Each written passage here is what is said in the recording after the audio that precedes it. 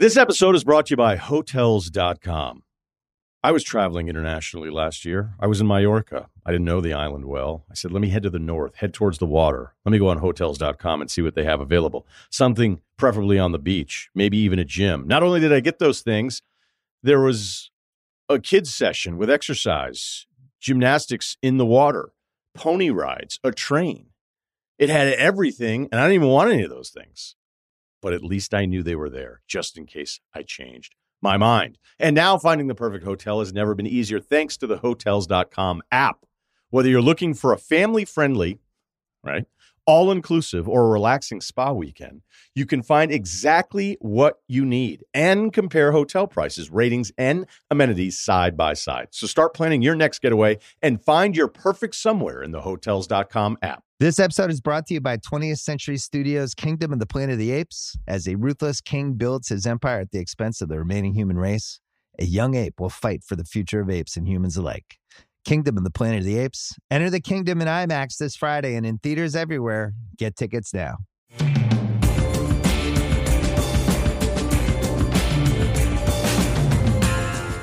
Welcome to Beyond the Arc. The Nuggets beat the Heat 109-94 in Game 3 of the NBA Finals. And here to talk about it with me is the Ringer's Wosny Lamberé. How you doing, Woz?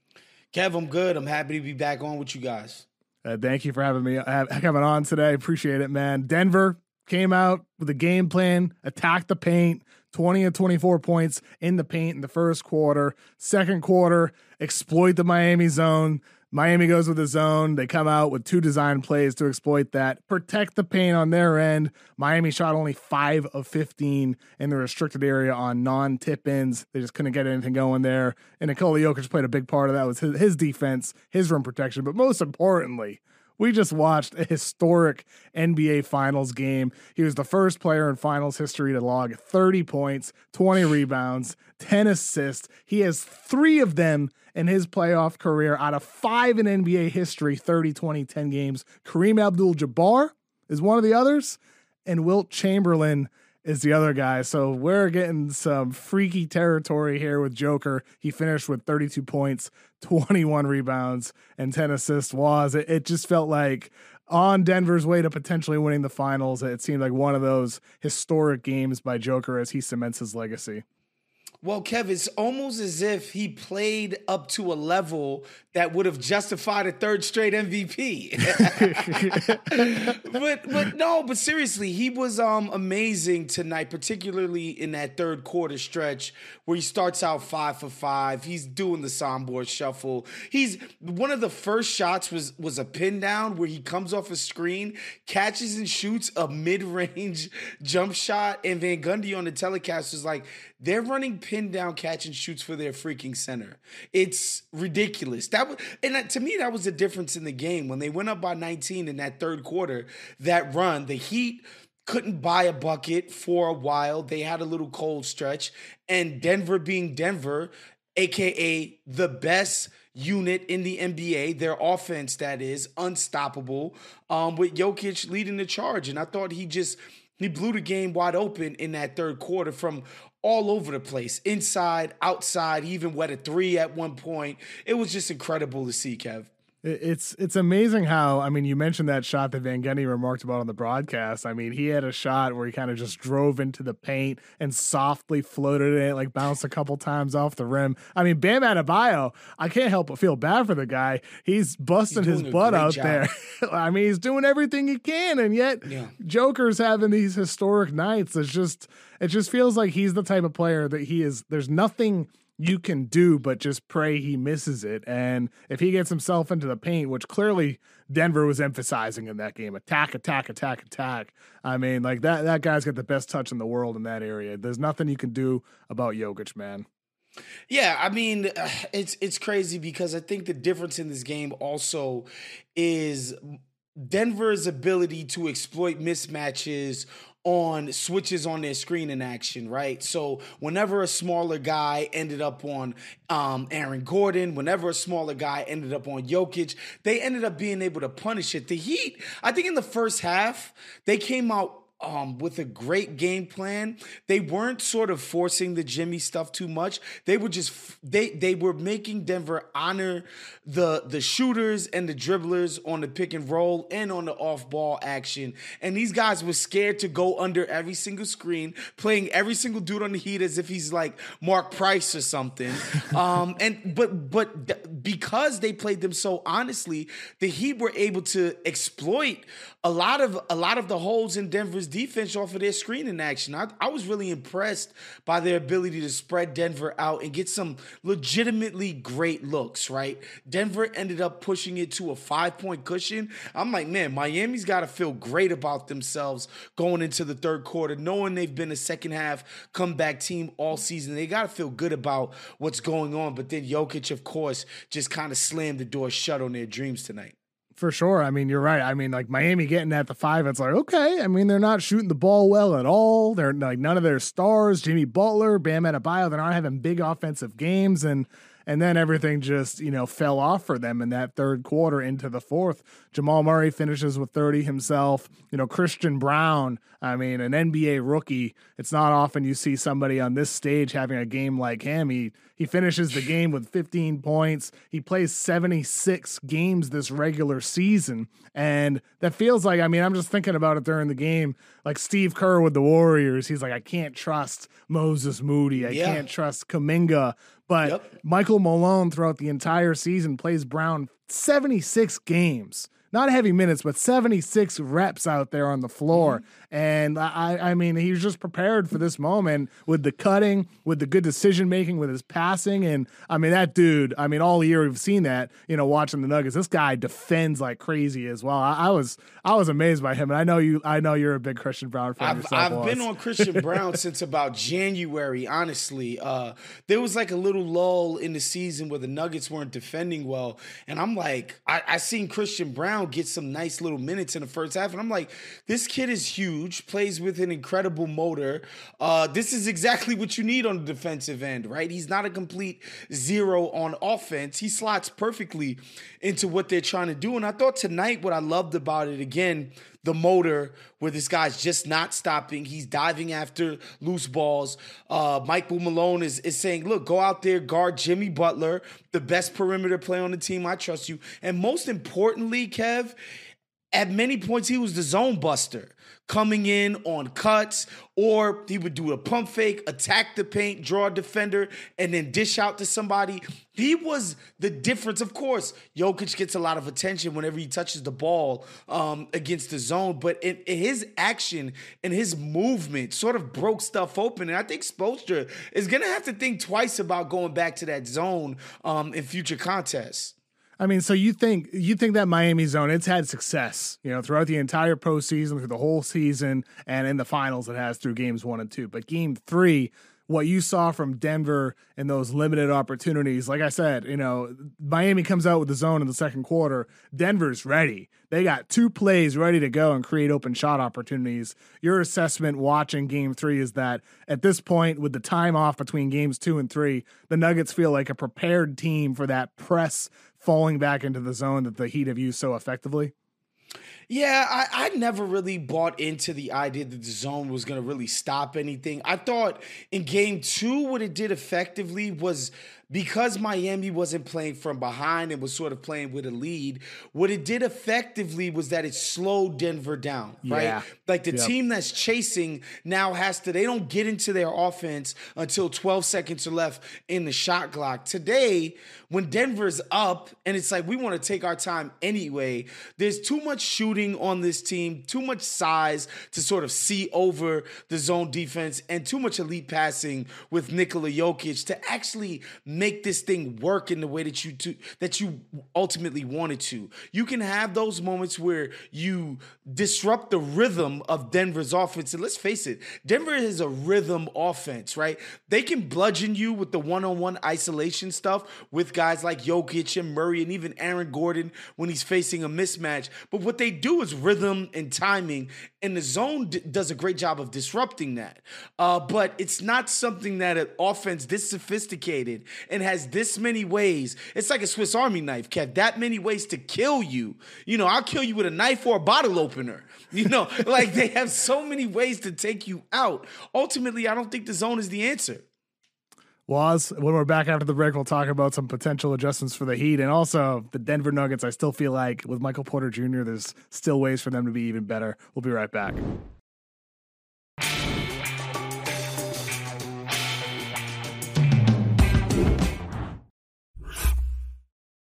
This episode is brought to you by Anytime Fitness. We're not all professional athletes, but we all have health goals. That's why Anytime Fitness gives you access to personalized plans and support from a coach.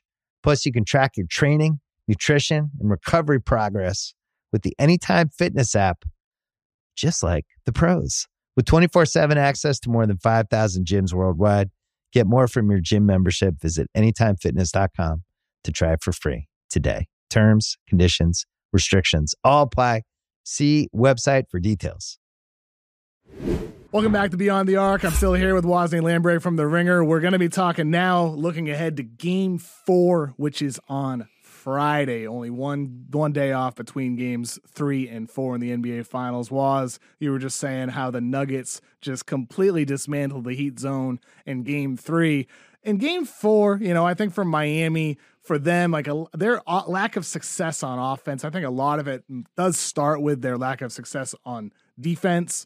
They got to get stops, create more early offensive opportunities. But with that said, Butler 11 of 24 in the game, Bam Adebayo 7 of 21, Gabe Vincent 2 of 10. Like these guys just really struggled offensively for the Heat against the Nuggets. Do you feel like in that Game 3, there's anything that the Heat can look at and say, hey, this is just a cold shooting night, come back with the same game plan? Or is there anything you would like to see Spoelstra do in Game 4 and beyond? So I said after Game 1, I thought the adjustment for them should be, and I don't want to make it sound like I'm Nostradamus or something out here, Kev, but I thought it would be their shooting. 1, making Jokic play out on the floor more, and 2, their off-ball stuff. If you haven't played against that all season, it's really them and Golden State, honestly, who does this stuff with the multiple shooters, screening and cutting for each other, around the ball, not just on-ball screening, but off-ball screening and movement. I thought that would sort of unlock a lot of things for them. And we all saw the miscommunications between these guys with Duncan Robinson actions, not remembering who was guarding who on the switches. Oftentimes when they set the double screen, guys were getting confused. I thought that's where they would create their opportunities. And of course, we thought Jimmy Butler would have to have a more pronounced sort of imprint on the game. I think going into the next game, I thought they got some pretty good looks out of this. I thought Jimmy mostly got some good looks. He absolutely abused everybody who wasn't Gordon or MPJ on defense, and his eyes lit up. And when he drew help, he was firing that ball out. They would spray it around, and when they were getting good shots, I thought they ran good offense. The Heat run their stuff. They executed. They run it hard and with purpose on every play. You're never going to see a guy go set a screen and barely touch the guy. They're getting bodies on men, and they're creating space for their dudes. I just think they didn't make their shots. And, shouts to my man Seth Partner. I think the adjustment is going to be play better. I mean, play better definitely it's a given for Miami. I think also potentially getting new bodies on the floor. I mean, throughout the entire playoff run, they've been reliant on different role players to step up, whether it's Gabe Vincent or whether it's Caleb Martin or Max Strus or Duncan Robinson and all those types of guys, or Kyle Lowry having good games himself. Mm-hmm.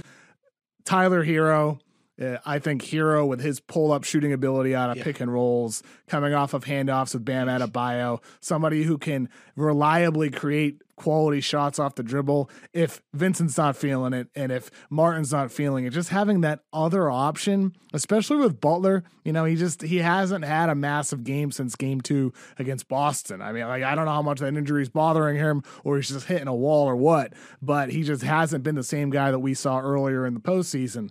Getting Hero back, that to me, that feels like the big thing that the Heat need in this series to really, match the level of the Denver Nuggets.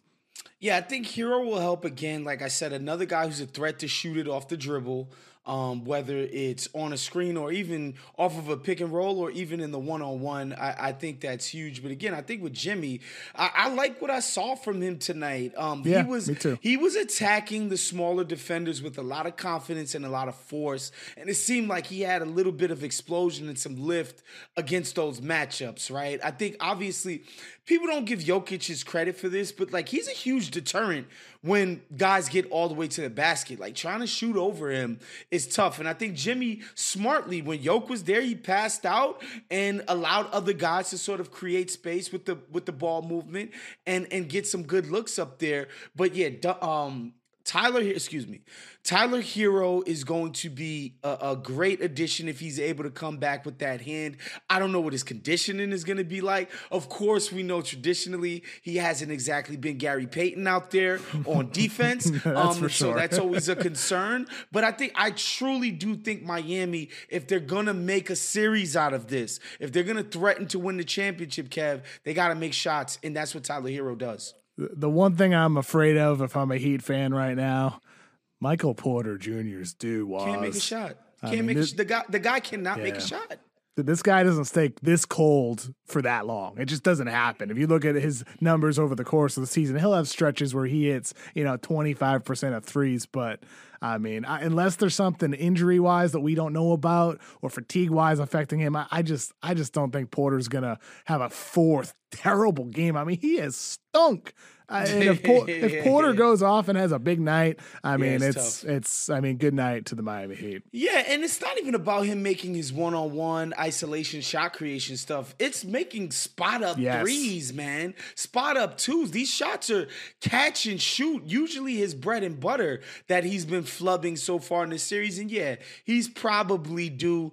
But, again, man, when you're able to create offense for yourself around what Jokic and Murray are doing, Murray, who we haven't even talked about. Oh, just a whole hump, 34, 10, and 10. Just another and making day. hustle plays too, man. Hustle plays, all of it. I mean, that He's getting rebound, great effort, right? Yeah. Remember that rebound in the third quarter where he chased down his own miss? Man. Incredible, yeah. And so, Michael Porter Jr. is able to create off of that two-man action, which attracts so much attention from the defense. I think he'll be able to have at least a halfway decent game. Give me a 3 for 7. I mean, good Lord. Last question was series prediction rest of the way. Nuggets up 2-1 right now. How's this going to end? I picked the Nuggets in 6 before the series because of my respect and admiration for the culture in Miami. I do think they have an ability. They will have an ability to take another game off of these guys. As you've seen in certain moments of this game, Denver has had the moments of letting their guard down and focus down. A part of me still doesn't think they have the ultimate respect of Miami right now. And so I think there'll be lapses in focus and the Heat don't quit. We saw that at the end of the game. I'm like, all right, it's 2.5 minutes left. My lady's like, are you sure the game's over? Don't you remember game 6 in Miami? I'm like, God, it's over. Then it's a couple of threes, almost a flagrant. Like, we've seen these lapses in focus from Denver. So I do think Denver is going to spot them another game, but ultimately, man, this thing is going to end in 6. Denver is the team of destiny, as I so smartly and geniusly called back in October, Kev. The Nuggets will be hoisting the Larry O'Brien trophy. Is it still called Larry O'Brien, by the way? Yeah, the NBA Finals Larry O'Brien trophy. They redesigned it, but it's still Larry. Still we making up new awards. We're renaming other awards. I'm forgetting. Waz, I thought you said you weren't Nostradamus, but here we are. I have him as my guest here on Beyond the Arc. Thank you for joining me, Waz. Of course, anytime, big dog.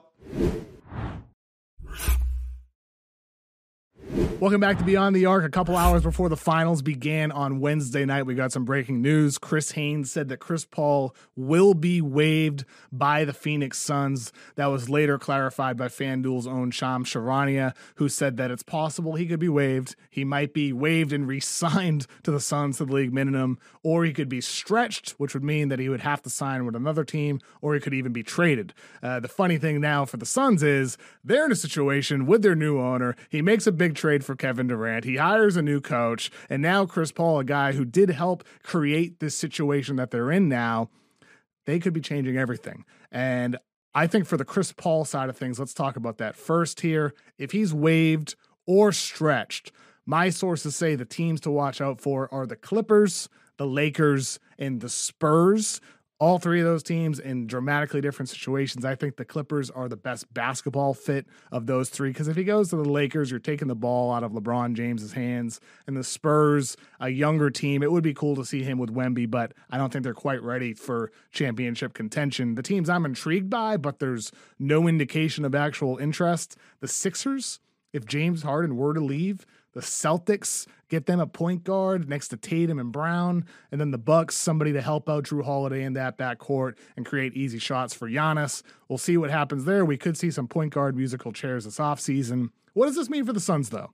That's the fascinating thing above all else here, because for Phoenix now, we've heard multiple reports. Chris Haynes says they will waive him. Shams says that all the options are on the table. And then Woj also followed up saying that they could trade Chris Paul or they could trade DeAndre Ayton. The Suns' new head coach, Frank Vogel, just raved about Ayton at his press conference. I don't buy it. I think Ayton is very much on the table. My expectation here for the Suns here, though, is they're trying to go for something big. And that's why they're leaving these paths open. Maybe they do waive him. Maybe they stretch him. Maybe they trade him. I think they're going to be going for Kyrie Irving, who's the name they've been connected to a lot, or James Harden. The Suns are more of a dark horse candidate for him if Houston doesn't work out, if he decides to leave Philadelphia. And that would also be an interesting thing for a Chris Paul potential destination. Maybe you trade Chris Paul for James Harden, but either way, now for Phoenix, they're looking for upgrades. They could trade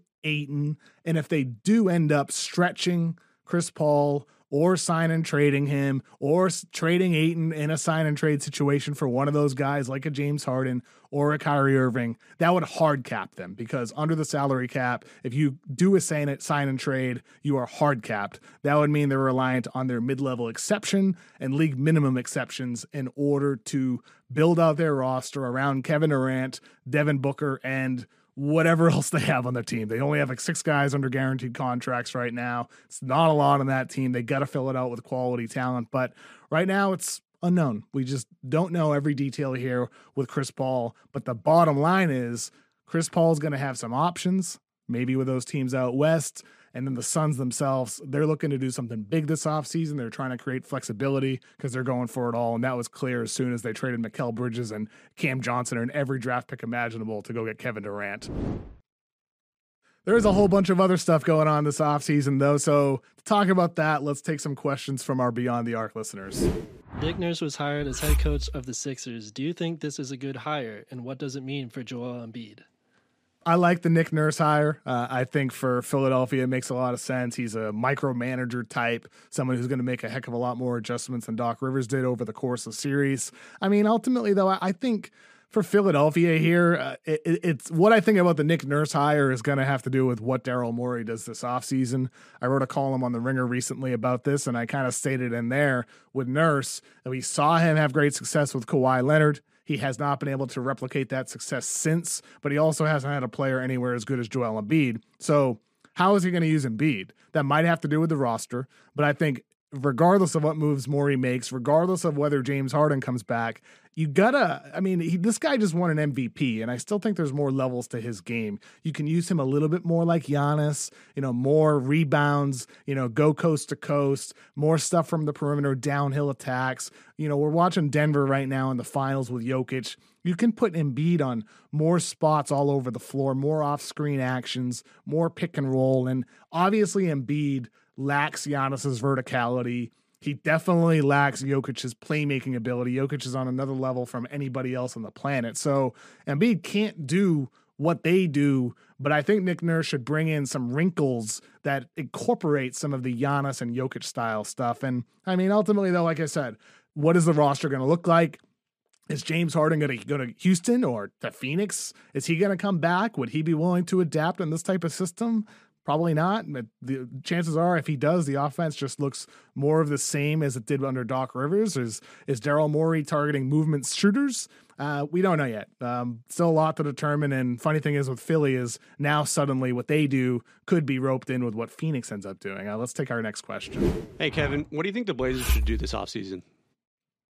I mean, I think they are going to shop the heck out of that number 3 pick. As we know right now, they're going to look around, see what's out there, but I'm skeptical that there's going to be any deal available that makes any sense to trade the number 3 pick in the draft, where you could end up with Scoot Henderson, a downhill attacking point guard, a potential leader in the future, a guy who could replace Damian Lillard sooner or later, or Brandon Miller out of Alabama, a tall, 6'9" forward who can score, who can play make, who can defend, chase down blocks. Like, they got 2 really great options there, and not to mention the Thompson twins. There's a lot of guys in that number 3 pick that would make sense for Portland to pair with Shade and Sharp. I mean, personally, I think they should be going young. I would look for trades for Damian Lillard and try to get what's best available, then build a youth movement here. The interesting thing is they just added to their organization Pooh Jeter, who is played for the G League Ignite last year, longtime point guard, played around the world. He said before he was hired on the Draft Deeper podcast that he said everybody should have Scoot number 2. So you got Pooh Jeter, who's just hired by the Blazers in a front office / coaching role. And he's saying Scoot's the number 2 prospects. And to be fair, he's not just saying that because he was teammates with Scoot last year in the G League. He's saying that as somebody who also is longtime friends with Brandon Miller. He said so himself in that podcast. So you get Mike Schmitz, who is previously with ESPN and Draft Express, now second in command in that front office, who had great interviews with Scoot Henderson last year, really showed off Scoot's basketball IQ and his desire to be great. They worked out Scoot at number 3. It's interesting to see here because if you draft Scoot at 3, if Brandon Miller goes 2 to Charlotte, which, I mean, we don't know if that's going to end up happening. It seems like, things are pointing in that direction, but still a long way to go. But if Miller goes 2 and Scoot goes 3 to Portland, what does that mean for Damian Lillard? I'd be looking to move him. CJ McCollum said on First Take on Wednesday morning that he thinks if he were a betting man that it's the end of the days for Damian Lillard in Portland. I'm not so sure there. I think for Portland, there's incentive for them to take whoever it is at number 3, whether it's Miller or whether it's Scoot, and just spin it forward with Damian Lillard and try to move Anthony Simons. And if you flip Simons, you get Scoot and Damian Lillard as your current and, past point guard with Dame, and then your future point guard with Scoot, and turn Simons into a wing or a better center than Yusuf Nurkic, who can't move his feet anymore. Like, they need to support Damian Lillard if they keep him. And if you know what, it doesn't work, then you can make a trade, and at that point, you move on from Damian Lillard sometime mid-season for a massive haul. So I expect them to go somewhere in the middle and try to play both sides, but I'd trade Damian Lillard this offseason. Let's go to the next question. First time, long time here. You said how PJ Washington is an underrated free agent, but he's restricted, right? So the Hornets can match any offer for him. So in this upcoming class, who do you think is the most overlooked unrestricted free agent? You're right. I really do like PJ Washington, but Charlotte can end up matching on him, and I think they probably should. I think he could help a lot of contenders. So if you're the Hornets, why not keep him? He's a great fit with Mark Williams there. He works with LaMelo. I would want to do that if I'm Charlotte, but we'll see. As for the unrestricted free agents, the guy that I'm looking at is kind of similar-ish to PJ Washington in terms of what he could offer a team. I'm thinking about Naz Reid from the Minnesota Timberwolves. In 12 games this season, when he played over 25 minutes, he averaged 20.5 points, 9.1 rebounds, 1.6 blocks, 1.2 steals, and he was a plus 4.1 average in those games. So that's a small sample, but he was crushing off the bench as well. We saw it in the playoffs. Anytime he was asked to replace Rudy Gobert or Karl Anthony Towns when those guys missed time, he came through. I think Naz Reid, he can space the floor from 3. He can attack off the bounce. And granted, he's not like a great defender. He's tough. He's solid. He can crash the boards. He's 264 pounds, so he can take on interior guys. If I'm the Spurs, I'm going after a Naz Reid because you're taking Victor Wembanyama with the number 1 pick. I don't want Wemby battling against Jokic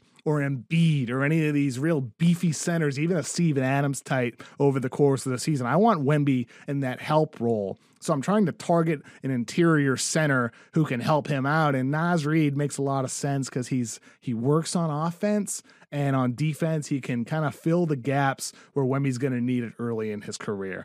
Thank you for your questions today. We'll do this again in the coming weeks. We'll be back after the break talking about the NBA draft. This episode is brought to you by Hotels.com. I was traveling internationally last year. I was in Mallorca. I didn't know the island well. I said, let me head to the north, head towards the water. Let me go on Hotels.com and see what they have available. Something preferably on the beach, maybe even a gym. Not only did I get those things, there was a kids session with exercise, gymnastics in the water, pony rides, a train. It had everything, and I didn't even want any of those things. But at least I knew they were there, just in case I changed my mind. And now finding the perfect hotel has never been easier thanks to the Hotels.com app. Whether you're looking for a family-friendly, right, all-inclusive or a relaxing spa weekend, you can find exactly what you need and compare hotel prices, ratings, and amenities side by side. So start planning your next getaway and find your perfect somewhere in the Hotels.com app. This episode is brought to you by Cars.com. When you add your car to your garage on Cars.com, you'll unlock access to real-time insights into how much your car is worth. Plus, view its historical and projected value to decide when to sell. So when the time is right, you can secure an instant offer from a local dealership or sell it yourself on Cars.com. Start tracking your car's value with your garage on Cars.com.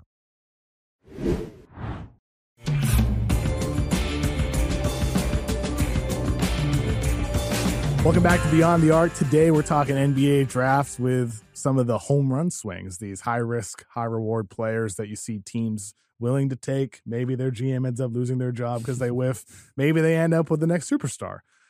Tate, is there a player who comes to mind first to you that is the big home run swing in this year's draft class? Yeah, I feel like the Warriors are the kings of this, where they have like the ESPN top 100 list, like just printed up somewhere like a big board, and they see guys that have fallen, and they're like, how is this guy the number one player, but now he is not in our top 30 on the draft? James Wiseman. Right. Like, granted, he goes the top pick, but he was number one in this class. Of course, and a guy who was number one in his class by most assessments is Gigi Jackson, who decided to, bump up a year, enrolls at South Carolina. Everyone stays in state at South Carolina, decommitted from North Carolina. But the USA basketball conversation around Gigi last year was high. I mean, everybody was high on this kid. They're saying he's going to be one of the most important prospects in quite a while for USA basketball. He had a detrimental first year in college basketball. I mean, that's probably to put it lightly. I remember specifically the Brandon Miller game, right? It just felt like these are two tiers of players. But if you do believe in the physical frame, if you do believe that he is young and that you can develop him and put him in a good system, there's a world in which Gigi Jackson looks like the biggest home run of this draft, especially if you get him late, in the 20 range, 18, 19, 20 range. I think that could be a lot of upside for someone. I mean, he's 6'9". He's got a great NBA body and length and size and, strong frame. He can handle, he's fluid off the dribble. He's just not good at basketball right now. That's the thing, Yeah, I mean, it's jarring to go into that level. It can be jarring to go into a certain level of like organized basketball after skipping the year, like Tate said, right? Yeah, and I think this term has kind of become popular in like draft circles, draft discussion circles in the past couple of years, which is this idea of pre-drafting, which is taking guys before they show you their sort of like their resume, their full resume. And you'll see this just with a lot of these weird year guys, these like freshman guys that just didn't have great years, and then you draft them and you get them in there. You bet on the talent. You were talking about the Warriors. Honestly, feel like the Lakers have kind of taken that strategy and like free Max agency Christie, and stuff. They were just like, we're going to go and just accrue these like top 100 RSCI guys. But I think Gigi, if you're going to take a pre-draft, I mean, he's somebody that would definitely be worth taking a swing on. And he passes the airport test. Like, if we all walked in a room and you saw a bunch of NBA prospects, you're like, who's that guy? And it's Gigi Jackson. I think the Nets, with their back-to-back picks in the first round, like, they're the type of team that's perfect to me, or like the Utah Jazz. They have two firsts. These teams with multiple firsts, why not take a big swing? with him. Because with him, we saw the flashes in high school. He didn't do well at South Carolina. It's a difficult situation, up and down year. He's on Instagram Live blaming coaches for not getting touches. There's some flags there that NBA teams are going to have to take a look at through their interview process and say, hey, is this actually somebody that we do want to gamble on? Is this a person, is this somebody that was worth it for us? But if you have 2 firsts, like you said, Tate, if like the Magic decide to not? trade back, something like that. Yeah. Like why not? Who comes to mind to you, Kyle, as home run swings in this year's class? It's a similar thing. Like we were talking about, the weird year is kind of the branding that I've just been putting on it lately. And I feel like both of the Thompson twins are kind of lurking in that range where you'll hear people talking. The shooting is obviously the big question. Both of these guys are. You're going to have to either rebuild or completely reshape their mechanics, just figure out how to give the pluses. And they're both going to be elite athletes. I've talked about how Amen next year might be the best perimeter athlete in the league from day one. He's that type of stratospheric athletic talent, and he can get into the paint and give you playmaking. I just think that if you looked at the board and you said who could ascend up this board 5 years from now, and we just kind of overlooked their gifts, I feel like Amen has some of that, but there's a lot of guys in this draft like this. Like Dariq Whitehead had a weird year. Nick Smith had a weird year at Arkansas. There are a few different places. If you have the picks and you have the stomach for it, you could have a bet that could pay out big with talent. With Amen and Oscar Thompson, like you mentioned, their jumpers, that those need work. They've been hard at work. Like they did revise their mechanics over the season with the OTE, and yet their numbers are still underwhelming. Let's say they are never, 38, 37, 39, 40%, whatever it might be, 3-point shooters. And they're always going to be guys who hover between 26%, maybe a career high 32%. Do they still have superstar level potential with all the other qualities that they have, Kyle? Or do they need that jumper to be better in order to reach that level? I think it's just got to get to the point where it's passable, because I think if you bet on how long their athleticism is going to be that a passable number? Like 31, 32%? 31, 32 would be, I'm raising my hands to the Lord. That would be we won. We did it. So we it's did more it. like 25% is where you're a little, you can't keep him out there. I mean, it's got to be like Tybal level. Like it's got to be you got to be able to stay on the floor. And if he can stay on an NBA floor, I think these guys can. Yeah. But even then, Tybal was losing minutes in the Sixers rotation. It's true. Blazers fans love him, though. They do. They actually love him. He also started shooting threes suddenly well all of a sudden. He also just seems like a great locker room guy. As soon as he got to Portland, he's on the plane. He's listening to Dame Lillard rap. You know what I mean? If the Thompson twins are good teammates, that'll also help string it out. Yeah. A lot of good food out in Portland. I think that would inspire anybody to shoot better, honestly. I've never been out there. You should. You'd love it. I'd love to visit someday. Maybe. We'll see. Portland Tourism by FanDuel. Yeah. Cam Whitmore is the guy who comes to mind to me as one of the home run swings this year. He's 6'6", 235 pounds. He just jumps out of the gym. One of those types of athletes. We saw him at P3 just breaking, able to exceed the high jump. He is an amazing athlete. He explodes at the rim. The question with him is very similar to the Thompson twins. What level does his jump shot reach? He's been a below average shooter throughout, including in high school and his freshman year at Villanova. But the flashes of handle with his size and strength, I feel like he's somebody that at least you want to bet on. The floor for him is okay, he's going to be a good defensive player, versatile. He's going to be a guy who can attack closeouts, who can be used as a screener type in an offense where you can play inverted styles. You can plug him into a Bruce Brown-esque role. I think he's at least going to be a competent shooter. But the question with him is, does he become a knockdown guy or a very good shooter? And if that happens, that's where suddenly that combination of physical strengths with fluid handling ability could manifest into a potential superstar level player. Yeah, and I feel like Cam Whitmore is my number one guy that I feel as the draft gets closer and closer, we're going to see his name kind of climbing, where we can already feel it. It's right, happening. 4 or 5, right? Even the Pistons at 5 feels like a Cam Whitmore type team. So I just feel like his name, and maybe there's some, Portland floats out there. We like Cam Whitmore at 3 or whatever it may be. I think he's that type of player, that type of prospect. And I think he has the right people around him in that Villanova circle. So I really like Cam Whitmore. I think there's a lot of upside there. I mean, he's going to be a top guy in the draft. So, I mean, there's probably a floor with him compared to some other prospects. Is there anybody else that haven't mentioned that you think comes to mind? I have to throw this out. You mentioned the weird year. How about weird years, plural? There has been some very weird years for a guy, Amani Bates. But Amani Bates is someone that we all remember the cover, the next LeBron, right? I mean, there was a lot of pressure put on him. He goes to Memphis. Jalen Duren ended up being the best prospect on that team, and Penny and him kind of butted heads more than a few times. He ends up transferring back home. He has a solid year, has some good games. He still has that firepower to just go off for 30 points. I don't like his ability to get separation. I think that's still a question. He also physically doesn't really stand out. I think a lot of people projected him to be physically more imposing than he is. But I still think when you have a guy like Amani Bates and you have a second-round pick or, maybe late first round, you take a flyer on a guy and say, who knows, maybe he can be what he was supposed to be. Yeah. Do you have any belief in him?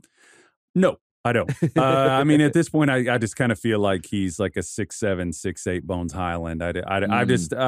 Bones Highland's a good comp. I'll put it this way. I'm skeptical. I worry about, and this is the thing we go through with guys like GG, we go through with guys like Imani, is like the more that they kind of gravitate towards these situations that don't have total accountability, it tends to not go well, and you just pray that once they get into a situation where they are held accountable, they change kind of the way they play. Shane Sharp was a case of that happening this past year. Michael Porter Jr., an example of a guy who I said he should just be on his knees thanking the Lord every day that he met Nikola Jokic and ended up with him, because otherwise I don't know what would have happened to his play style. So it's different for every player. I worry about Imani Bates.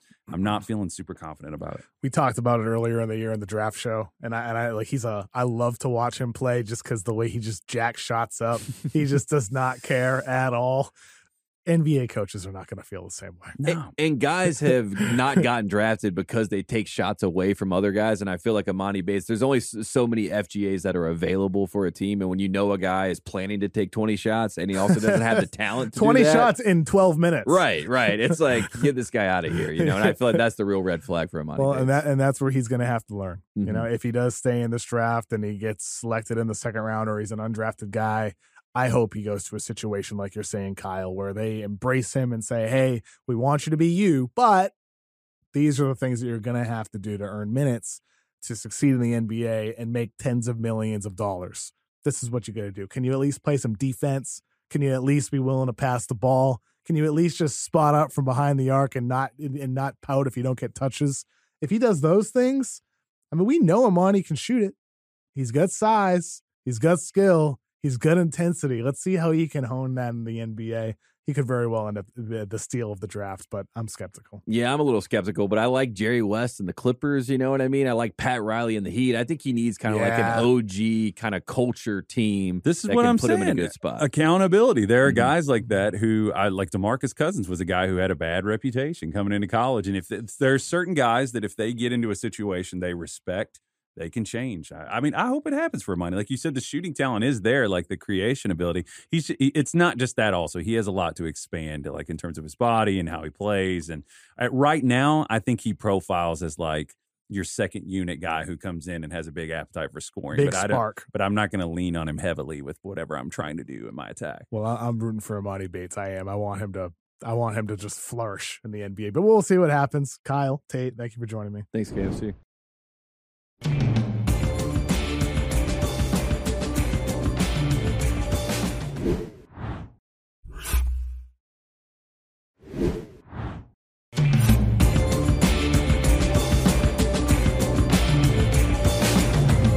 Welcome back to Beyond the Arc. Today we're talking about the NBA draft in the class's most versatile defenders. Victor Wembanyama is going to go number 1. Brandon Miller, a top pick as well, could go number 2 or 3. Versatile defender. But there's a lot of guys throughout, first round, potential lottery guys, late first, second round picks that, they end up panning out in the NBA and getting consistent opportunities because of their defense. Kyle, who comes to mind to you first as one of the draft class's most versatile defenders? So many to pick from. And such an important skill set to stay on the floor in the playoffs, because if you're getting picked on, you're going to sit down very frequently. There's one quickly I want to mention, which is Andre Jackson, who was on the national championship team for UConn. He took on tough assignments. He gives you a lot of – he also is like a high assist to usage guy, one of the highest marks in the country. He gives you a lot of assists. He's great. One of the higher upside guys, though, that is probably – he's projected projected in the top 10 is Houston freshman Jarris Walker. Walker's 6'8", and he measured at a 7'2" wingspan. He's built a lot like Patrick Williams, who came out of Florida State. In fact, I've said this to you before, Kevin, but it made me wonder why he fits the prototype of a Florida State type guy. Like I wondered why he didn't go there, but won a steal a game and 1.3 blocks per game, and that was 91st and 93rd percentile in the country. He's a guy who can move his hips really well, and in a league that is like spread out, we kind of had this movement towards lanky guys that could fly around, and I think we've shifted more towards, hey, strength is in fashion. It's important. It's nice to have strong guys that can move. Walker fits that mold, and I think he has enough offensive upside that I think he could become a winning player in the NBA. Yeah, and he was in a winning culture at Houston. I love Sampson. I think he did a great job with him by giving him opportunity. He also didn't have to worry about being a mainstay of the offense. But as the year went on, there were times where you're like, Walker's maybe the most dependable player on the court for this team, which speaks to what he can do eventually in the NBA. And I like him on the defensive end because of that force and that size that he has. I mean, and he's just so competitive. I guess that's probably one of the reasons why he went to Houston. That's a team that competes hard on defense, and Walker coming out of IMG, he's just one of those guys. You don't need to activate him or turn him on. He's always on the defensive end. And he can play in a system, right? I mean, that's the other thing. It's almost a good sign if you go to Houston, because if you agree to go to Houston, what you're signing up for, what you're signing up for. So it's like if you go there, you're telling me that you're a competitive. It's very similar to Florida State, honestly, in that way that that just says something about him. And I think it's another check in the box for him, personality-wise. When I was in Houston interviewing, Brandon Miller from the Alabama side and then various Houston players, Marcus Sasser, Terrence Arsenault, a freshman wing for that team, I asked Arsenault, why Houston? He's like, because we compete here. I want to learn how to be a professional. And that's this common thread that you hear from a lot of the guys there. And with Jarris Walker, he's got defense as a foundation. That's why he's going to be a lottery pick. But offensively, he actually, I think in high school, he was taking the pull-up jumpers. He handled the ball a bit more. His offensive role was more expansive than what we saw at Houston. But at rim finishing, Tate, he's a connective piece as a passer. I think Walker has a lot of qualities that are going to make him a versatile piece on the offensive end, too. Yeah, absolutely. And I think that's what you tell yourself, right? The floor is he's going to be a great defender and a nice rotation piece in the playoffs. But the ceiling is he could turn into a guy who could be a secondary, potentially primary option if all things go according to plan and he develops into the player that he possibly could be. And he's young. He's a freshman, right? So, I mean, that's always something that NBA GMs love. We love potential. We don't always like players, but we love potential. I have Walker on my board at number 8. And a player that has surpassed them at number 7 is Taylor Hendricks out of UCF. Hendricks, another freshman, not as highly ranked out of high school as Jarris Walker was, but Hendricks very similarly on the defensive end of the floor. He's somebody who can block shots for you. He's a good help defender inside. I could see him in a situation where you have him playing next to a big true center. He's playing the 4 for you as your big, long, rangy help defender. He can switch and defend multiple positions. There's a foundation for Hendricks to be one of those versatile pieces on your defense. And you look around the playoffs, I mean, the Aaron Gordon types, those guys are highly valuable to constructing a positive overall defense for your team. And I think Hendricks checks those boxes. And plus, he's just tough, man. He takes charges. He fights hard. He has a high motor. Both Walker and Hendricks are super impressive, but I give a slight edge to Hendricks. Yeah, and he has a wide variety, a wide range. He's like a nice button-up that you could wear with some slacks or some jeans, You can dress him up, dress him down, that kind of thing. I don't know if that works or not, but we'll say that it does. It's a good analogy. I like it. Yeah. But I think another thing, too, if you could reach back and look for, skill sets that we want to look for on the offensive end, you want to kind of get guys who have had the ball in their hands and they've processed a lot of action in front of them. They can make decisions. They can see the board. And on defense, I think in some cases, we've talked before about Taylor Hendricks played center a lot when he was growing up. Paolo Banchero, another guy that played center a lot, had a lot of connectivity kind of in his brain. I think that he's going to be able to give you some of that anticipation off ball, getting to the scene of the crime before the Minority Report thing before it takes place. That's a really valuable skill in a fast-paced game that is really, really intensive on decision-making in the NBA. And coached by Johnny Dawkins, a guy who knows how to, basically get guys in the right position so you understand what it means to be this type of player. And then And you mentioned some of the comps. I mean, even like what Rui Hachimura is doing on Jokic, Yeah, I think, Hendricks could be that kind of guy where he can match up with the big, but he also can get out on the perimeter if you need him. And that's a really valued skill set once you get to the playoffs. And for me, the reason why he's one spot ahead of Jarris Walker is because of the confidence in his jumper. He's 39% from three, much better than Walker from behind the arc. So I think for Hendricks, he's somebody that you could plug him in. He can be a spot-up shooter for you. He can attack closeouts, straight line drives. He can roll to the rim. You mentioned him playing center more in high school. Good finisher around the basket. I just see him as one of those plug-and-play guys who can operate in different roles for your offense or for your defense and is going to have a long, successful NBA career. Tate, anybody come to mind to you as one of the most versatile defenders in the class? Well, one of the names that I want to mention, then I'll get into my main guy, but Jalen Clark of UCLA is the best defender I saw in college basketball this year. So I wanted to say his name. I don't know if he might end up going back to UCLA, but they missed him after he got hurt. Oh, yeah. Right. I mean, he was the difference maker. And if they had him against Gonzaga, we might be talking about the Bruins, being the national champions. No offense to the UConn fans. I know they'll be upset about that, but that's how talented he is. But the name that comes to mind for me is a fringe guy. I think he's number 40 on your KOC's big board. His name is Jordan Walsh, and he's not the name that you would hear a lot when you talk about Arkansas. Obviously, there were more high-profile guys that are there. You talk about Nick Smith, you talk about Anthony Black, but Jordan Walsh was my favorite player on this team because of his competitiveness, to be quite honest with you. And I like the way that he carried himself on the court. And one specific example that I remember, he picked up Ryan Nembhard, who just transferred to Gonzaga, little brother of Andrew Nembhard. He picked him up full court when Gonzaga played Creighton, and Creighton ended up winning that game, but that changed the dynamic of that game. And I love Jordan Walsh's versatility to be able to guard a guard, to be able to guard a wing. And if he gets switched on a big, he has the competitive nature that he will be willing to match up with them. He's 6'6". I like his ability to develop into a shooter, and he shot 48% day one of the combine from the three-point line. So Jordan Walsh is a guy that I know he might not be a flashy guy, but you're talking about a second-round pick that can be really, really of value for you. Lanky, lean strength, I think, is something that you see guys that can get into traffic and get balls and pull them out. Like Kawhi is the highest example of this. I see your example, and I'll add you another example that we watched together in that Arkansas tournament game against Kansas.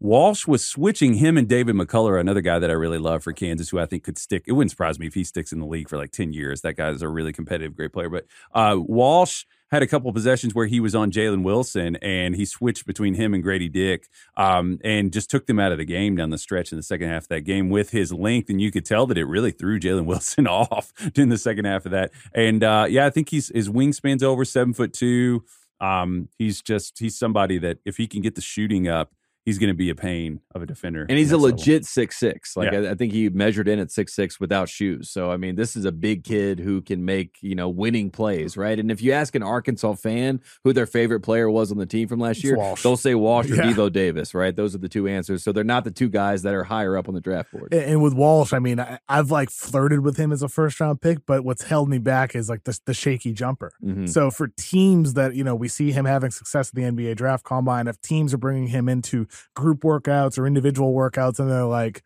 okay, he's finally figured out how to become a consistent spot-up shooter. Like Walsh, his defense is going to be enough for him to get chances into a second contract, possibly a third contract. It's that good on defense. If the jumper is good, he's going to make a lot of money Absolutely. in the NBA and be on the floor end of games. Let me ask you this. If we did a redraft in the Herb Jones draft, would he be a first rounder? Would he be a fringe lottery player, do you think? I think so, even though the jumper still is streaky. But he's improved it enough that he's not like a total liability. He can at least hit shots for you. And you think Walsh is 19 years old. Herb was like 23 when he came into that draft. Sure. So you think, okay, 4 years from now, is Walsh going to be a dependable enough shooter? I think so. Are they going to bet on him? Probably. The question is how big. So, and the thing is, when you pull up Walsh's high school video, like he can do a little bit off the dribble. Mm-hmm. Like there's something there. He's not just somebody who spots up and doesn't drive the ball at all. He can attack off the bounce for you and make the right pass or just throw his body into the paint. He's unafraid around the rim. I think there's a real chance Walsh ends up one of the major steals if he falls into the second round. Right, and they were, giving him Shane Battier comps throughout the year. I thought that was great, and I will say, if I just close my eyes, what team does he end up on? He feels like a Boston Celtic. I really think so. Wow. I feel like Brad Stevens would love Jordan Walsh, and I don't know how the workout went, but I bet it went pretty well. KOC. I mean, we'll see. Early first round, lot of good fits in that early first round this year. I mean, you got Boston at 35. San Antonio at 33. If they get Wemby number one, maybe good team. It feels like a good team's going to get him. It just does. OKC at 37. Lot of good fits in that. With his old teammate, Jalen Wu. Well, I guess not his old teammate, his old alma mater mate. Absolutely. lot of options there for Jordan Walsh and a lot of potential teams going for steals in the early second round. Kyle, Tate, thank you for joining me. Thanks, KFC. Thanks, man.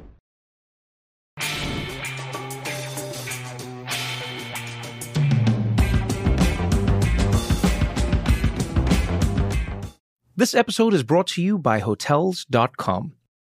When I went on my last holiday to Cape Town, it was amazing. My friends were there, the weather was phenomenal, and most importantly, the food was fantastic. But one thing I struggled with was finding the right places to stay. All I want is a great bed, a fantastic shower, and breakfast that doesn't end at 8 a.m. I'm on holiday, I'm still sleeping. I also like ease, and the Hotels.com app easily helps me to find a perfect hotel for every trip. Whether you're looking for a family-friendly getaway or a relaxing spa weekend, on the Hotels.com app, you can compare up to 5 hotels side by side. Now, why would you want to do that? So you can see prices, amenities, and star ratings. And best of all, you don't have to switch back and forth between options. See? Ease. So, start planning your next getaway and find your perfect somewhere in the Hotels.com app today.